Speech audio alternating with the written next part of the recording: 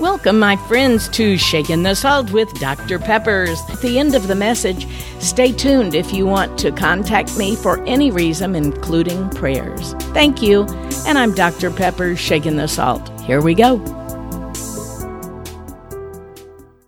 Most of us have had experiences that we can remember where we were really afraid. But most of us can't remember being afraid out of the country, having to depend on a stranger to take your hand, help you, and literally save you from possible death. I'm not exaggerating this one. Nope. And I've shared this on Facebook. So if you want to see the picture of this, just friend me and I will friend you back. But what it was literally was where it used to be this huge ice cave in Iceland where we were hiking in with chains and barbs on our feet so that we could make sure that we were safe. And then we got to the ravine that went straight down to rushing water from the glacier that was melting. Help me, I'm melting. And as we looked across this ravine, about 8 of us were standing on this side, including my husband, but they had this board they had put across. It was about 20 feet long, and we had to walk single file, balancing on this board, and make it to the other side. Now, one of the ones that was like this was wider, and it had a little rope that you could hold on to at least keep your balance. But this one was on the way back. I was exhausted.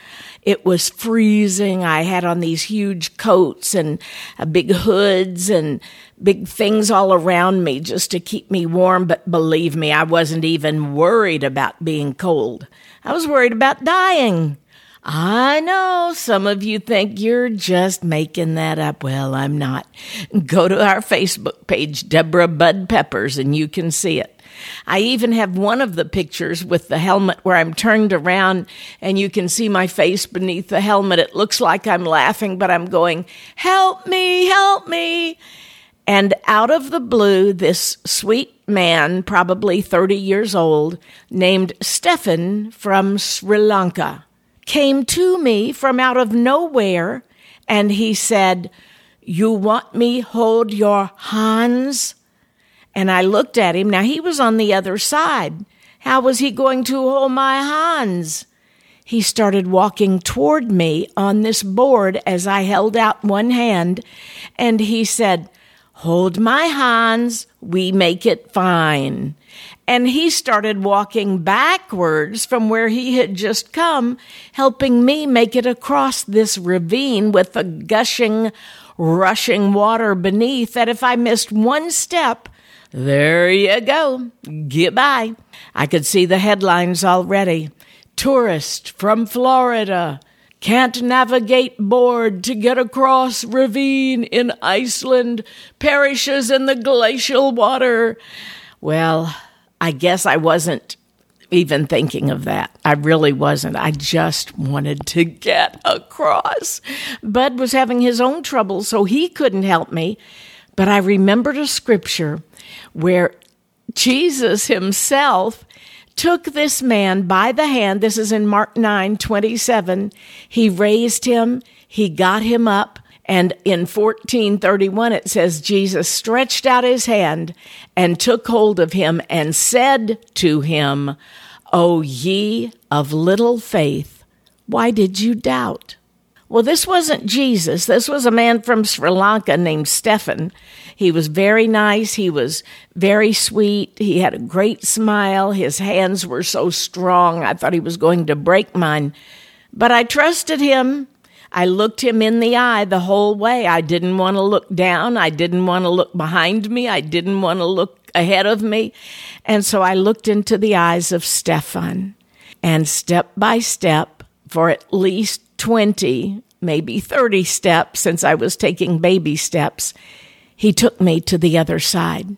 Last week when I was doing jail ministry, I was telling the women in the jail this story, and one of them said, "So you took his hand?" And I said, "Yes." He said, "Take my hand."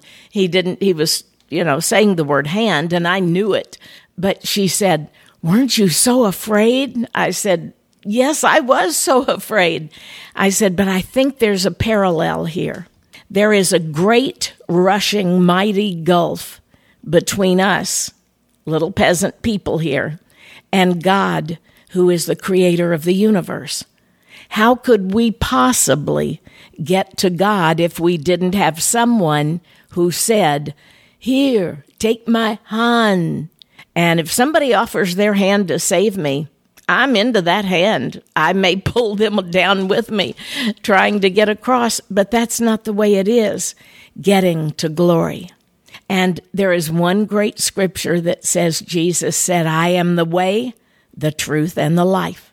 No one comes to the Father except by me.'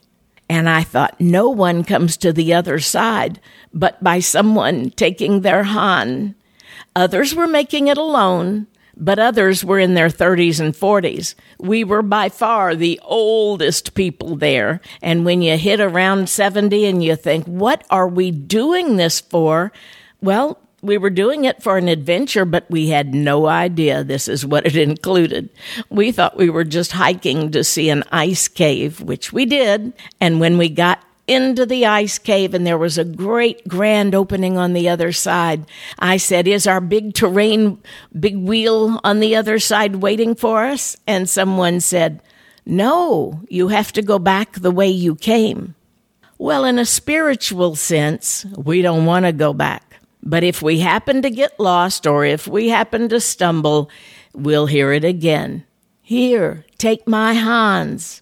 And Stephen once again backed up to the board holding my hands, and he said, "When you're ready, we go."